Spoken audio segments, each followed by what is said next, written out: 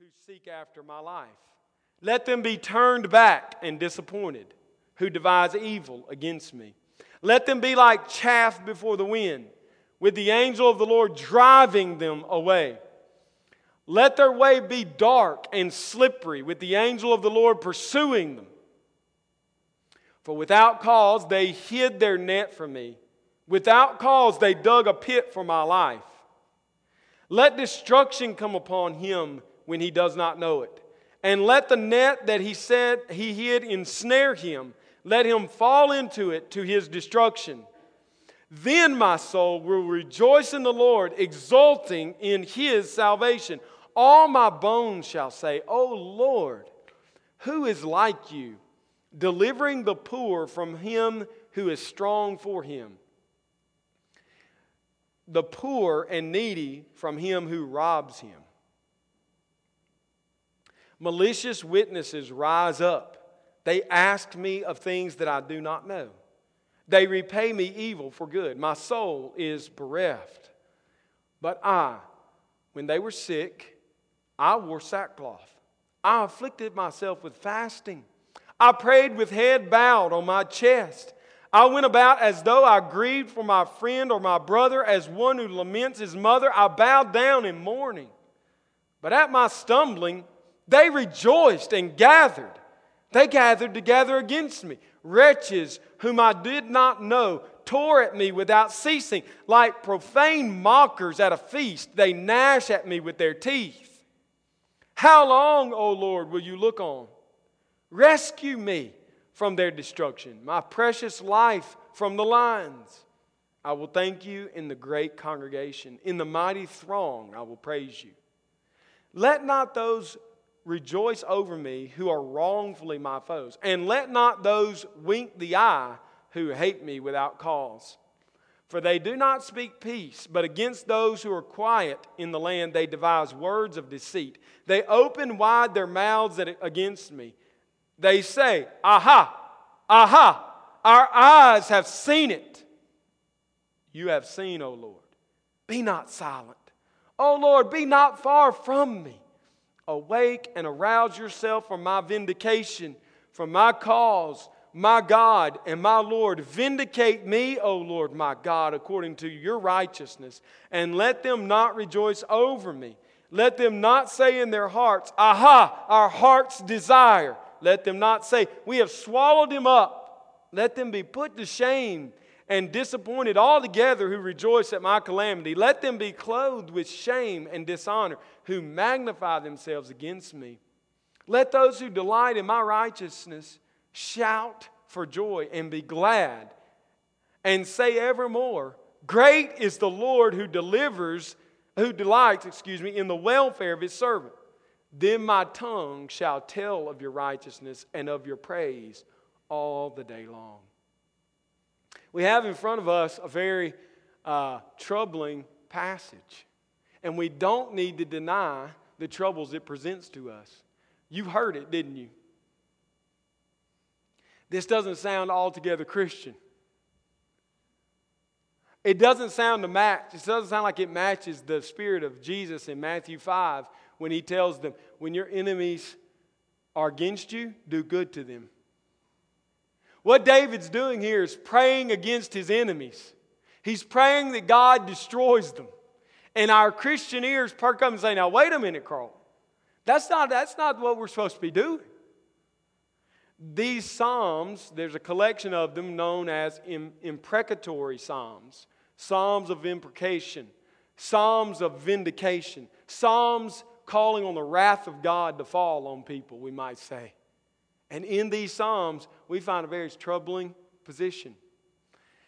There's other examples. Let's look at a couple of them. I won't go through all of them, but there are many. Look at Psalm 40. We'll handle this in a few weeks. Psalm 40, verses 14 and 15. Let those be put to shame and disappointed altogether who seek to snatch away my life. Let those be turned back and brought to dishonor who delight in my hurt. Let those be appalled because of their shame who say to me, Aha, aha. That's the Hebrew expression for hatred and mocking and jeering of another, of an opponent. Psalm 56. Psalm 56, another example of this type of literature in the Psalms. Psalm 56, verse 7. For their crime will they escape? In wrath cast down the peoples, O God. Psalm 70, verses 2 and 3. This is not just one place. This is not just one passage. This is a group of passages. Psalm 70, verses 2 and 3. Let them be put to shame and confusion who seek my life. Let them be turned back and brought to dishonor who delight in my hurt. Let them turn back because of their shame who say, aha, aha. We see the same theme throughout. Psalm 79, verse 6. Pour out your anger on the nations that do not know you, and on the kingdoms that do not call upon your name. It's interesting that Asaph picks this theme of the kingdom of God up, and he says, if you're not in the kingdom of God, I pray that God's wrath falls on you. And that, again, is kind of offensive to our Christian ears. But I ask you this, what's the difference in what Asaph says in Psalm 79, verse 6, and what Jesus says in the Lord's Prayer, the model prayer, when He says, let thy kingdom come, and thy will be done on earth as it is in heaven? What does that mean other than if you're not in the kingdom of God, what Jesus is saying is that you will be destroyed, that your kingdom will fall and God's kingdom will rise. Psalm 109, verses 6 through 15. I want you to see this throughout the Psalms. It's not one located passage, one weak moment where David spills over into human sin or wrath, but this is throughout the Psalms. If we're going to assign them away as non-scriptural, we've got a lot of things to do here. We got a lot of things to undo. Psalm 109, verse 6 through 15.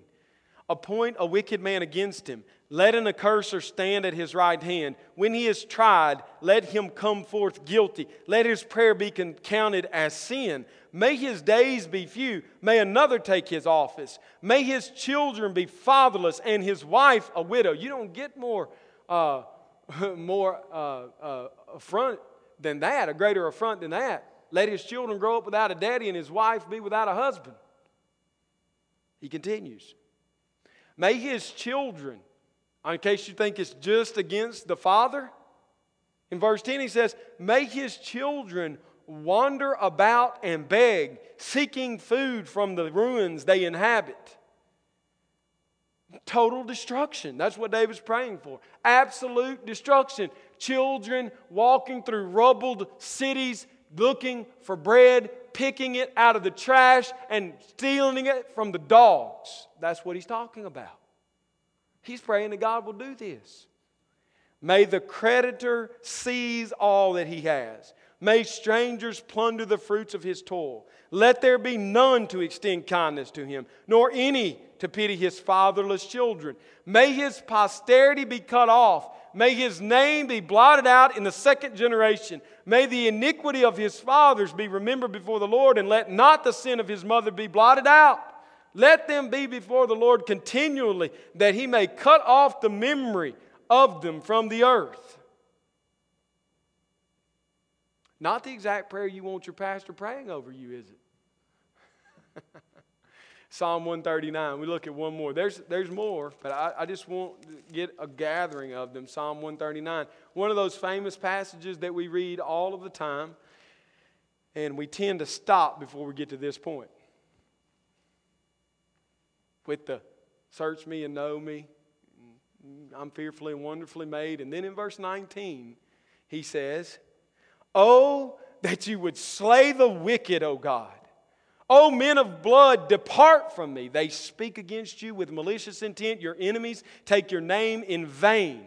Do I not hate those who hate you, O Lord? And do I not loathe those who rise up against you? I hate them with complete hatred. I count them my enemy. Powerful words. Hating someone. Search me, O God, and know my heart. That is a cry of a man who believes he has not sinned. You would not ask God to search your heart if you thought what you had just said in the previous stanza was sinful.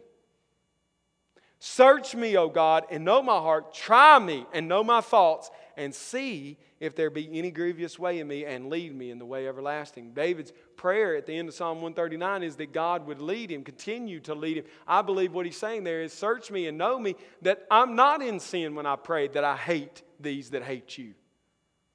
It's interesting, these passages that we have. Some have said, as I've hinted to and alluded to, we just don't need to believe that these are inspired. This is the heart of a man who, though he's godly, he is sinful, and what God's recording for us are the sinful prayers of a sinful man. These are not being held out to us as exemplary on any terms. Even one of the great commentators on the Psalms, Peter Craigie, makes this statement: these prayers are the natural response to evil. But then he goes further and says, these are not the oracles of God. It's not just in the Old Testament that we have this kind of literature in the Bible. I don't want you to go off thinking, it's easy to believe that the Old Testament talks that way, because that God's a bad God. He does bad things to lots of people. Hey, preacher, I've read Joshua and 1st and 2nd Kings, and I've seen what he did to whole cultures of people. He's a bad dude. I'm glad he's in the Old Testament. We got the new God in the New Testament. God doesn't leave you that out, because it's the same God in the Old and New Testament. Now, I want to show you some things in the New Testament that will bring this to light. Look with me at Luke 10. Turn over to Luke 10. Yeah, you're going to need your turning fingers this morning. We're going to get to the passage, but I want to deal with this idea because it's so difficult for us to hear this kind of talk, this kind of prayer in our day, because we live in an effeminate, passive culture.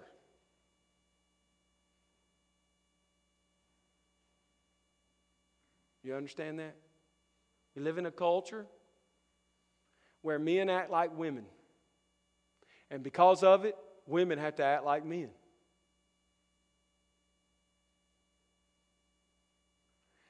God is not soft, and God is not the kid on the playground that gets picked on and bullied. That's not our God. And these passages show us the beauty of God in a very contrasting way to what we like to focus on, which is His overwhelming mercy and love and graciousness. We like to hang out there. We like to use John's definition of God in his letter when he says God is love. We like that. We like to twist that and pervert it and make it all about romanticism and all about effeminate, passive love. And that's not what it is. Luke 10, verse 10, Jesus says, listen to this. This is Jesus. But whenever you enter a town and they do not receive you, go into its streets and say, even the dust of your town that clings to our feet we will wipe off against you. That's some preachers. Nevertheless, know this, that the kingdom of God has come near.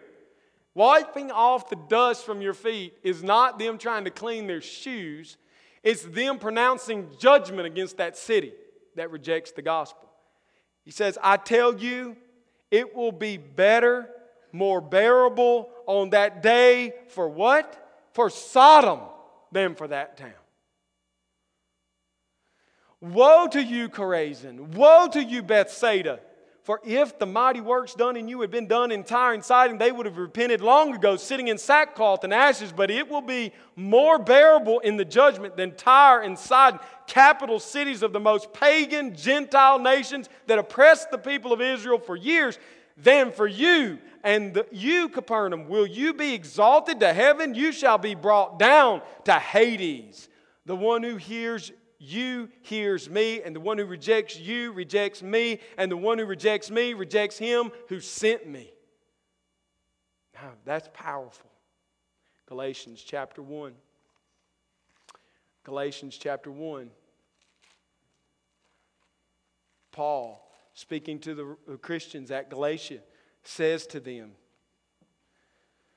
talking about these people who came presenting another gospel that's not really the gospel. He says, but even, in verse 8, but even if we or an angel from heaven should preach to you a gospel contrary to the one we preach to you, let him be anathema, accursed, cut off. He pronounces a judgment on them for false teaching. Galatians 5, verse 12, he continues in this same letter. He says at the end of this argument about those who Christ has set free and then those who have come in and undone or tried to undo the preaching of the gospel. This is what he says. I wish, in the Greek that means, if I had my way, I wish those who unsettle you would emasculate themselves. Imprecation, statement of judgment, statement of hatred towards these men. I mean, it's not just in the Old Testament, folks. It's in the New. 1 Corinthians chapter 16. No wonder the world around us doesn't like the Apostle Paul all that much. He was a man's man.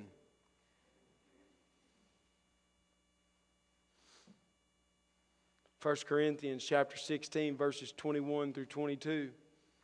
I, Paul, write this greeting with my own hand. If anyone has no love for the Lord, let him be accursed. There's that same word again. Our Lord, come.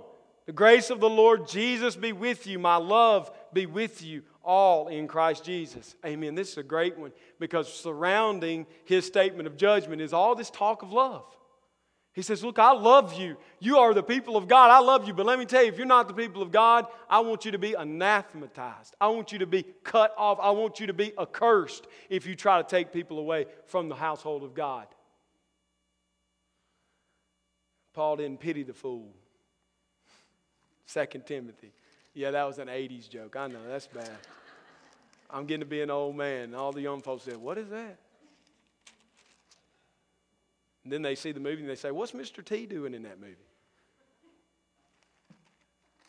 2 Timothy 4, verse 14.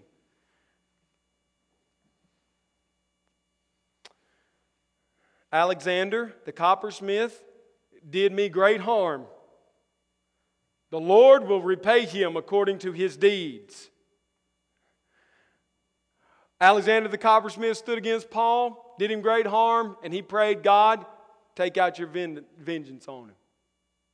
Listen, it's a smattering of the New Testament, but I want to turn back because I know some of you say, well, you know, that one thing Jesus said, that kind of sits in a category by itself because Jesus, all he did, he just walked around talking about love all the time. He could have starred in a Pert commercial. His hair was all silky and clean, and he was just so beautiful looking, and he was white like us. That's the Jesus some of us have created in our mind. That's not the Jesus of the Bible. Jesus in Matthew chapter 23 uses some of the strongest language of judgment in all the Bible toward those who were his opponents. Matthew 23, verse 13. And we're going to do several verses. I'm not going to read all this chapter. I could read the whole chapter, but I'm just going to read it in parts here. Look what he says in verse 13. But woe to you, scribes and Pharisees, hypocrites, for you shut the kingdom of heaven in people's faces. For you neither enter yourselves nor allow those who would enter to go in. Woe to you, scribes and Pharisees, hypocrites, for you travel across sea and land to make a single proselyte. And when he becomes a proselyte, you make him twice as much a child of hell as yourselves. 23. Jesus wasn't too worried about building a crowd, was he? 23. Woe to you, scribes and Pharisees, hypocrites, for you tithe mint and dill and cumin and have neglected the weightier matters of the law, justice and mercy and faithfulness. These you ought to have done, those first things, without neglecting the others. You blind guide straining out a gnat and swallowing a camel. Yes, Jesus. Verse 27. Just skip down just a little. Woe to you, scribes and Pharisees, hypocrites, for you are like whitewashed tombs, which outwardly appear beautiful, but within are full of dead people's bones and all uncleanness. So you also outwardly appear righteous, but to others, but him within you are full of hypocrisy and lawlessness. Verse 29, woe to you, scribes and Pharisees, hypocrites, for you build tombs of the prophets and decorate the monuments of the righteous, saying, if we had lived in the days of our fathers, we would not have taken part with them in the shedding the blood of the prophets. Thus you witness against yourselves that you are sons of those who murdered the prophets. This is Jesus to his opponents. You are serpents, brood of vipers. How are you to escape being sentenced to hell? That's the way Jesus talks to his opponents. Matthew 26, and Jesus, speaking of Judas, quotes Psalm 41, verses 8 through 10. Psalm 41, which we also will handle on the last Sunday of our study of the first book of the Psalms, verses 8 through 10 says, they say, a deadly thing is poured out on him. He will not rise again from where he lies. Even my close friends in whom I trusted, who hate my bread, has lifted his heel against me. But you, O Lord, be gracious to me and raise me up that I may repay them. Now he quotes that, Jesus does, he quotes that imprecatory psalm in Matthew 26, verses 23 and 24.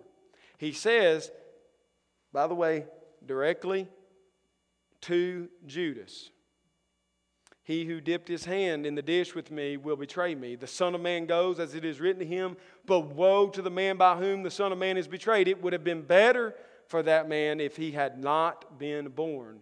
And Judas says, is it I, Rabbi? He said to him, you have said so. He quotes Psalm 41, 8 through 10 in a way to tell them that this is my betrayer. He uses this psalm. So before you start saying these psalms are not God's word, you got to deal with the fact that Jesus quoted them. You got to deal with that. Okay? Not just Jesus, but Peter in Acts. Last example. I know you're tired of turning. You're used to being in Grace Fellowship. We stay in one passage all the time. But I need to build the case here because this is a place where Christians are going to face attack. Oh yeah, all those contradictions in the Bible, what you're going to hear them bring out are these Psalms. They'll say, see, that's contradictory to Jesus saying that you should be at peace and that you should turn the other cheek and that you should do good to your enemies. That's that enmity with that. You shouldn't believe that. That shows flaws in the Bible. And what I'm showing you is these are not flaws. Hopefully by the end of the day you say, those aren't flaws. That's God's word and it's true.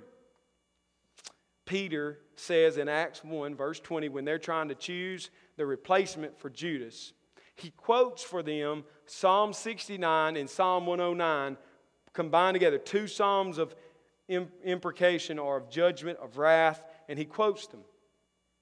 Verse 20, he says, for it is written in the book of Psalms, may his camp become desolate, and let there be no one to dwell in it, and let another take his office. So on that basis, they selected another apostle to take his place. He quoted these Psalms approvingly, not disapprovingly. He didn't excuse them away and say, oh, well, that's just man's flaws coming through in the Holy Scriptures. That's not really what God would say. Peter quotes them as the words of God. Jesus quotes them as the words of God. Paul quotes them as the words of God. We need to deal with them as the words of God. Now, how do we explain these prayers? How do we explain them? You need to write this down. First of all, these prayers are not personal prayers of vengeance from David asking for personal vindication. Personal vindictiveness, They are prayers for vindication on God's behalf. They're not personal prayers for God to sic the people who are against David. They are prayers prayed that God would be vindicated over all of his enemies. That's the first thing. Secondly, these prayers are based on God's promise in the Scriptures to act justly, to bring judgment and justice to those who have done wrong, and to bring judgment on those who have done wrong, to bring justice to those who have been wronged. God Himself promises that. And so these prayers are modeled after God's promise. Thirdly, they come from a true hatred of sin. David in these Psalms displays a hate for sin that we aren't in connection with. We don't hate sin this much. We kind of wink at it and excuse it away. And this displays the hatred that God has for sin, and David is rightly expressing the hatred that he personally has for sin. Fourth, they are here so that we might see God's desire for justice. They are put in the Scriptures that we might see that God has a desire for justice. Fifth, David is the king of Israel. And so when he prays these prayers, he prays not as a private citizen, but he prays as the leader of the people of God. And he prays holding the office that typifies for us Christ's kingship. So when David is praying these prayers against his enemies, he is taking on the robe and cloak of Jesus Christ, and he's praying against those who hate God. Notice in all of them, it's not just that they hate David. What do they hate? They hate God. And so David's asking God to act and to, in a sense, to vindicate his own name. John Piper says it best. He says that Paul gives us a good example of how we can use the imprecatory Psalms. I lied. You need to go to Romans 15. I'm sorry. I know I said I wouldn't make you turn to another passage, but this is the best explanation. Psalm 69 is quoted by Paul in Romans 15. And Psalm 69, verse 9 says, "For zeal for your house has consumed me, and the reproaches of those who reproach you have fallen on me." That's what Psalm 69:9 says. Now, Paul in Romans 15 says, we who are strong have an obligation to bear with the failings of the weak and not to please ourselves. Let each of us please his neighbor for his good, to build him up. For Christ did not please himself, but as it is written, the reproaches of those who reproached you fell on me. Paul quotes this imprecatory passage in Psalm 69:9 as the words of Jesus himself. And that's the sixth way for us to understand these prayers. These are the prayers of Jesus himself. David is the mouthpiece of Jesus in the Old Testament to say what Jesus is saying. If you're against God, if you're against God's people, and you remain in that rebellion, you will be judged. These prayers are prayed in a very high priestly way. Now we look at our psalm, Psalm 35, and we see that it breaks down pretty neatly. The first three verses are introductory. The next verses 4 through 10, tell us that there is a courtroom scene going on. A prosecution is happening. A war is going on in 4 through 10. And then verses 11 through 18, he turns his idea to that of one who's being tried in a court of law and being lied against in this court. And then in the final verses, 19 through 28, is the relief or the ending of the conflict. The two are brought together and they both are resolved in God. They're both the war and the false trial are resolved in God being the deliverer. Now I want to teach this to you quickly. All of that other stuff was introduction. All right, now we exposit this passage, this one passage. But all of that will be necessary for you because when we read this passage, your mind should be firing off. This sounds so odd. This is not anything accustomed to what I'm used to seeing. Okay? And so I lay the groundwork so I can say this. First of all, there is a real spiritual battle going on between God's people and the people of this world. It wasn't just true in David's day, it's true in our day. There's a real war going on. And you are combatants in that war. Hear this closely. You are either on God's side, in God's army, struggling against the powers and principalities and the forces of this present age, or you are a combatant on the side of this world against God. No one is in the middle. No one is the Sweden or Switzerland of this day. No one is at peace with everybody. There is no neutral territory. There is a war going on. Hear me this. And you are in it. Either you are on God's side or you are fighting against God. And David recognizes that in the first verses 4 through 10. David recognizes the schemes of his enemy. Verse 7, he says, "For without cause they hid their net from me, and they dug a pit for my life." They had a scheme against him. And the scheme against him was to trap him in a net or in a pit. This was a common way to do battle in the Old Testament days. You would go up into to the area of the rocks and the cliffs, and you would dig pits, and you would cover them over and make them look natural. And so that when someone was coming on you, those that were being pursued would run towards the pit. And they would go beside or around or over the pit, and the enemy would go into the pit. When he fell in the pit, you cut his head off. What these enemies had done was they had dug these pits, and they had said, David will pursue us, and when he does, he will fall in there. Or you would put a net, and the net would trap your enemy so that he's defenseless. He's bound up. He can't fight. And now you just end it all right there. David recognized the schemes of his enemies. And listen to me, if you're on God's side, if you're in God's army, you need to recognize the schemes and the plans that are laid against you in this world. Don't be ignorant walking around like there's nothing going on. There is a war going on. The worst thing you can do as a believer is not know it. You will walk into the trap unknowingly. Some of you do it. You do it. You watch TV and you're entertained by things which were designed to entrap you in sin. And you just take it in. And you just keep watching it and you laugh at it. And then you begin to act that way. And soon you're partaking in the same sins that you've seen displayed for you in your entertainment. Or you go to movies or you go to a play and you assign it away as saying, well, it's just entertaining. I don't really believe these things. You need to know the schemes that are laid, the traps that are set, that you would step in them, that you would fall into them. That's just one area. There are many. Listen, some of you are falling to the scheme and the trap of good, honest, Protestant work ethic.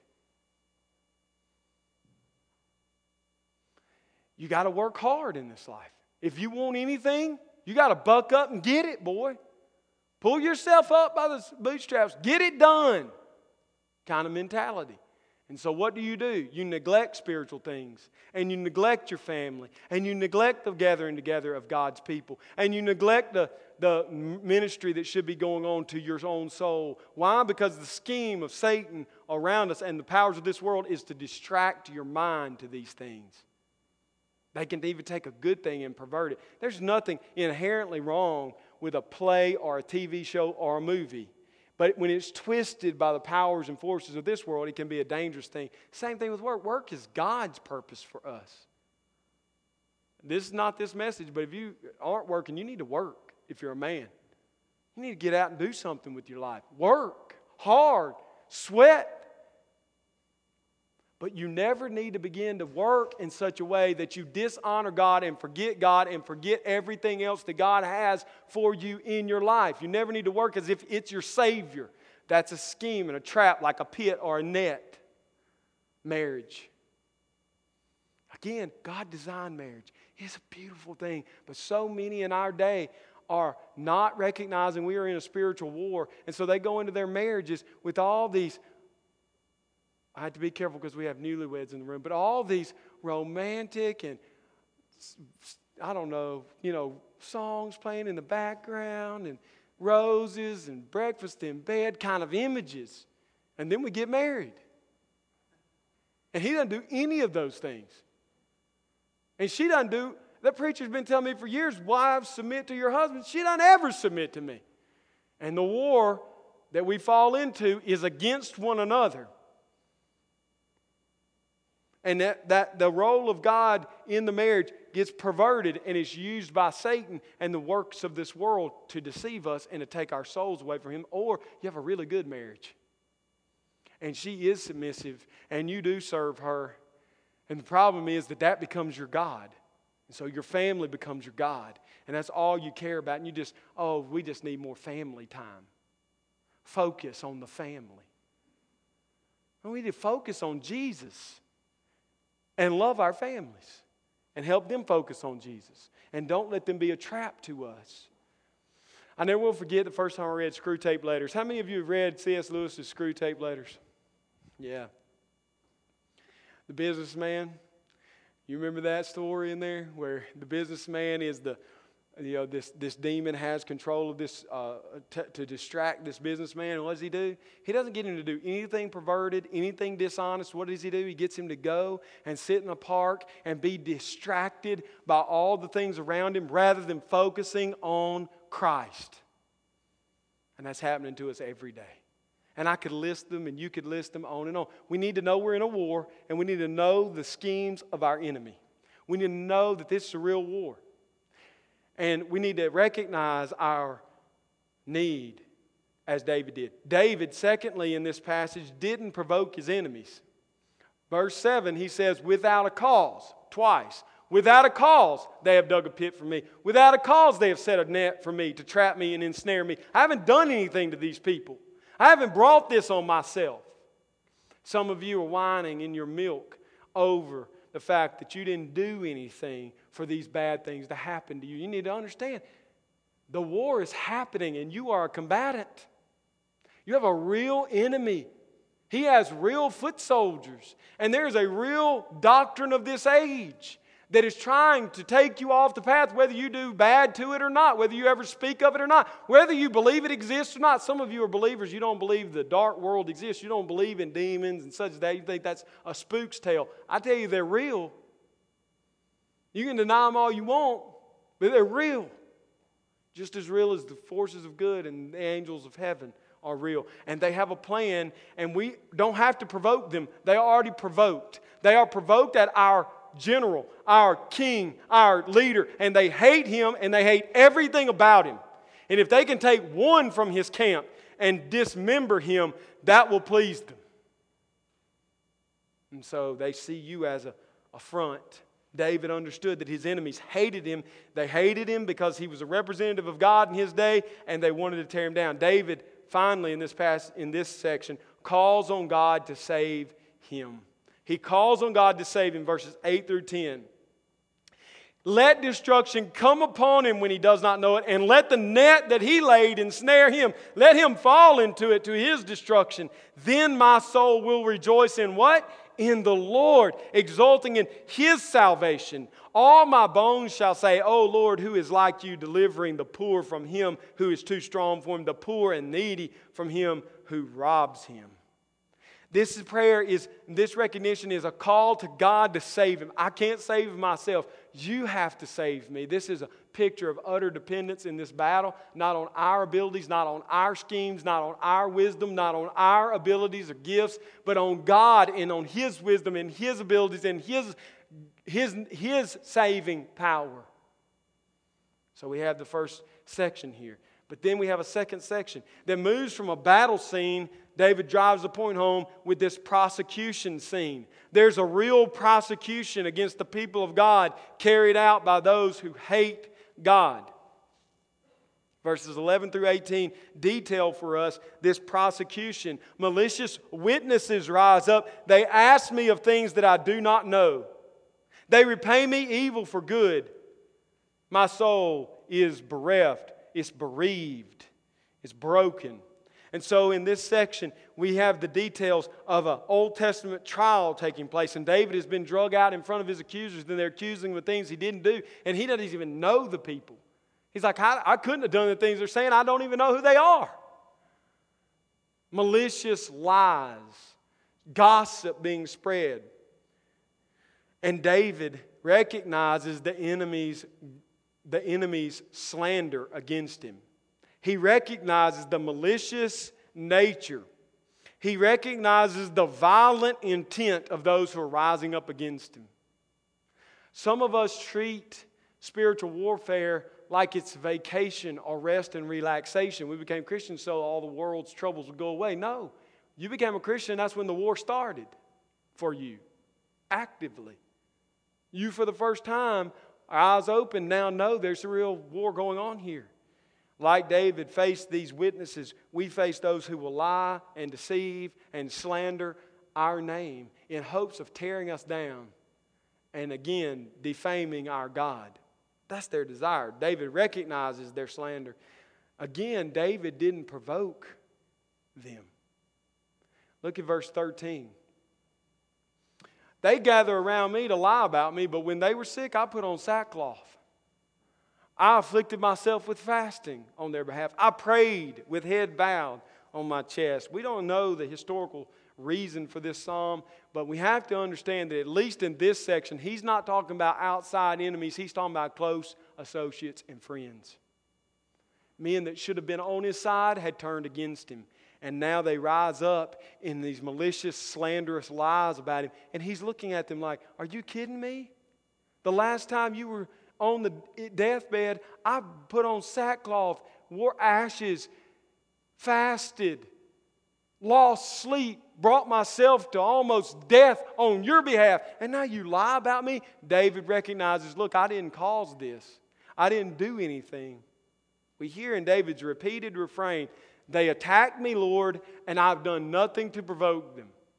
We get the sense of Peter, where Peter says, if you're attacked, if you face trial for doing what God would have you do, then you're blessed. But if you do wrong and receive trial, then you're just like the ungodly.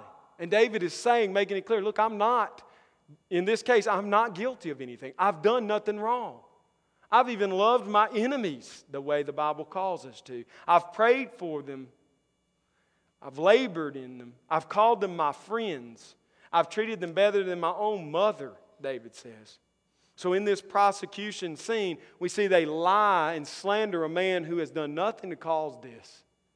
And what does David do? He calls on God to save him. Verses 12 through 18 are his call to God to save him. Verse 17, how long, O Lord, will you look on? Rescue me from their destruction, my precious life from the lion. I will thank you in the great congregation. In the mighty throng, I will praise you. He calls on God to do for him what only God can do. Save me from my attacks, from these attacks on me. Final scene is there is a great and real deliverance from all attacks against God's people. David recognizes the enemies gloating over him and his apparent defeat. If you look at verse 19, it says that there's people rejoicing over him. There are those who are winking the eye. They're scoffing and laughing. If you look also at verse 24, it says, and let them not rejoice over me. That word rejoice there is the equivalent of gloating. Let them not gloat over me, Let them not take joy in what they're doing. Verse 26, let them be clothed with shame who rejoice at my calamity. I don't want them to receive the gloating and the celebration of my defeat. David recognizes that the enemy that has attacked him in a warlike fashion, that has lied about him in a malicious manner, is now celebrating an apparent victory. Because why? David has lost the throne. He's been disbanded. He's pushed out into the wilderness. We win. But secondly, David hasn't provoked them again. Verse 22, you have seen, O Lord, be not silent. O Lord, be not far from me. This is his cry. I haven't done anything. Lord, you've seen it with your own eyes. I have not sinned against these. I have not done wrong to them. Lord, be near to me. And finally, David calls on God to save him. Again, we see this repeated refrain. Awake and arise yourself from my vindication, from my case, cause my God and my Lord. Vindicate me, O Lord my God, according to your righteousness, and let them not rejoice over me. He calls on God. Let them be put to shame. How? So that they may cry out, great is the Lord who delights in the welfare of his servant. The righteous will see this defeat of the enemies of God, and they will celebrate God, not David. Then my tongue shall tell of your righteousness and of your praise all day long. So this psalm is beautiful, even though it seems conflicting on the surface. That a man of God would pray that people would be judged seems wrong, but it's so right, isn't it? It's so beautiful the way he handles it. What's the application for us? Can we pray this way? Can we, as Christians, pray this way? First of all, I would warn that we must exhaust all grace and all mercy and all kindness in every situation. We must go beyond what we believe feasible to avoid praying a prayer like this. We should extend ourselves until it seems humanly beyond reason before we turn to this. But second, I do believe that in a careful way, we can pray this way. We can pray this way about the enemies of God. Hear me, not about the guy who cuts you off in traffic or whips in your supposed parking place at the shopping mall, or the neighbor who cuts down your tree because he thought it was his, and now you go out and curse him. No. Over those who are against God, those who have rejected God, those who have turned away, and they have even personally attacked us, we should continue in mercy and grace and kindness to seek them for the sake of the gospel. But there does come a point, and Jesus talked about earlier, when they reject not just you, the message, that you back away, and I believe it is right, that you pray that God vindicate His name. Particularly when you are under a trial, specifically trying to stamp out your faith. Those who are martyred often prayed these kinds of prayers. Along with their prayers of praise to God, they often prayed, God, bring your justice on this injustice. And Paul did. Romans chapter 12 is very instructive of us. You just have to read it to really see how it fits together with this puzzle. It doesn't need any explanation. It's beautiful. Romans 12 verse 9, Paul, after talking about giving our lives as sacrifices unto God and having been given gifts and having zeal towards those to do acts of mercy with cheerfulness, then he says, let love be genuine, verse 9, abhor what is evil, hold fast to what is good. He calls us to hate evil.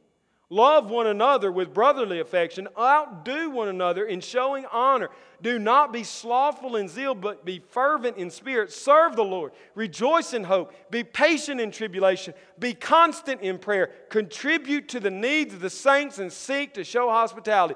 Go beyond what seems humanly possible to avoid any judgment coming on any group of people. Serve them and love them and show mercy and hospitality. But verse 14, bless those who persecute you, bless and do not curse them, rejoice with those who rejoice, weep with those who weep, live in harmony with one another, do not be haughty, but associate with the lowly, never be wise in your own sight, repay no one evil for evil, but give thought to do what is honorable in the sight of all. You've never done wrong, but they're attacking you for you haven't done it. If possible, so far as it depends on you, live peaceably with all. Beloved, never avenge yourself, but give it to the wrath of God.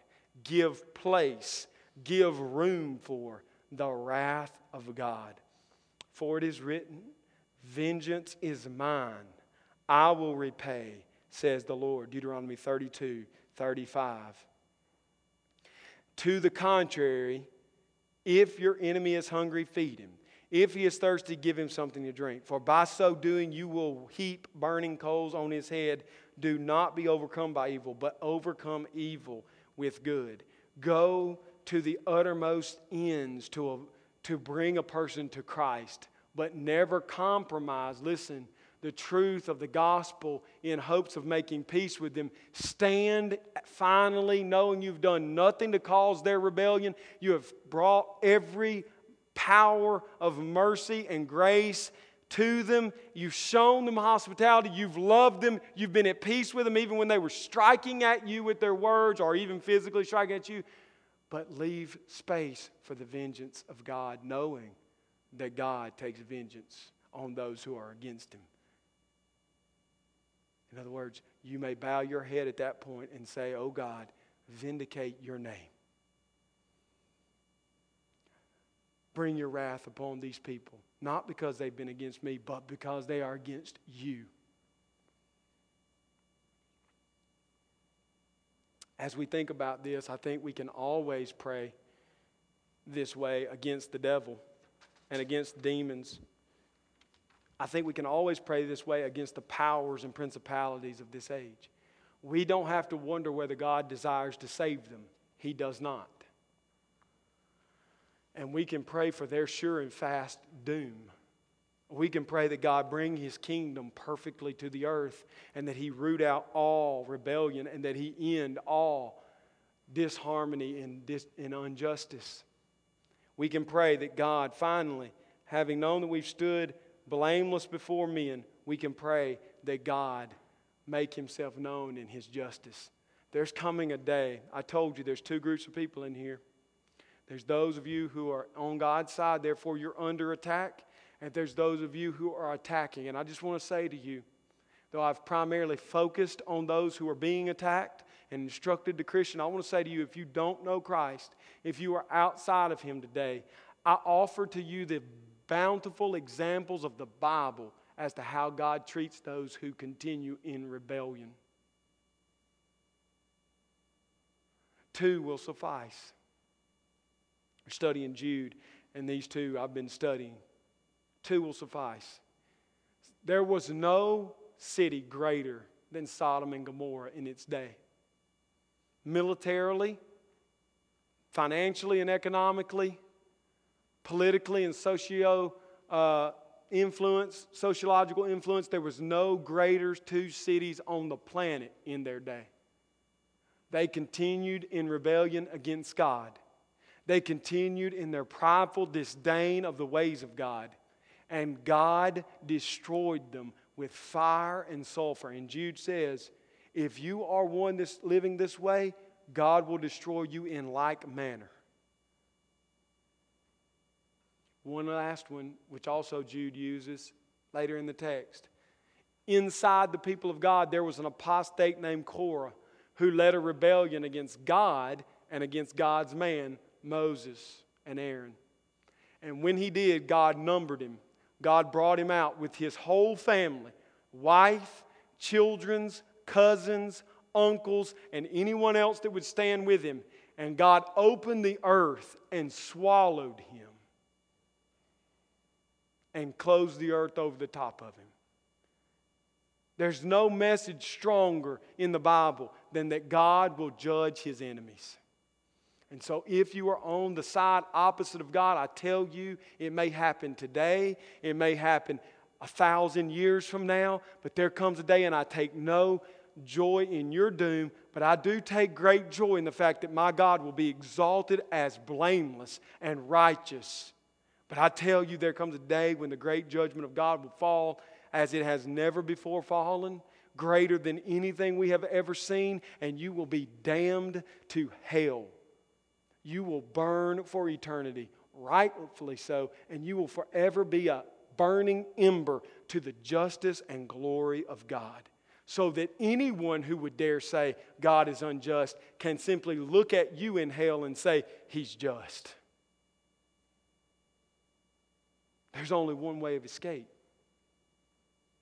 There's only one way to know that you're not going to face that doom, and that's to come to Jesus in simple, childlike faith. That's to call to Him to save you like David did in our prayers. Call to God to save you in Christ. Hold on to Him in the truth of the gospel by faith, not by works, not by any mental assent, but by a heart level grasping of Him as the only one hope of salvation.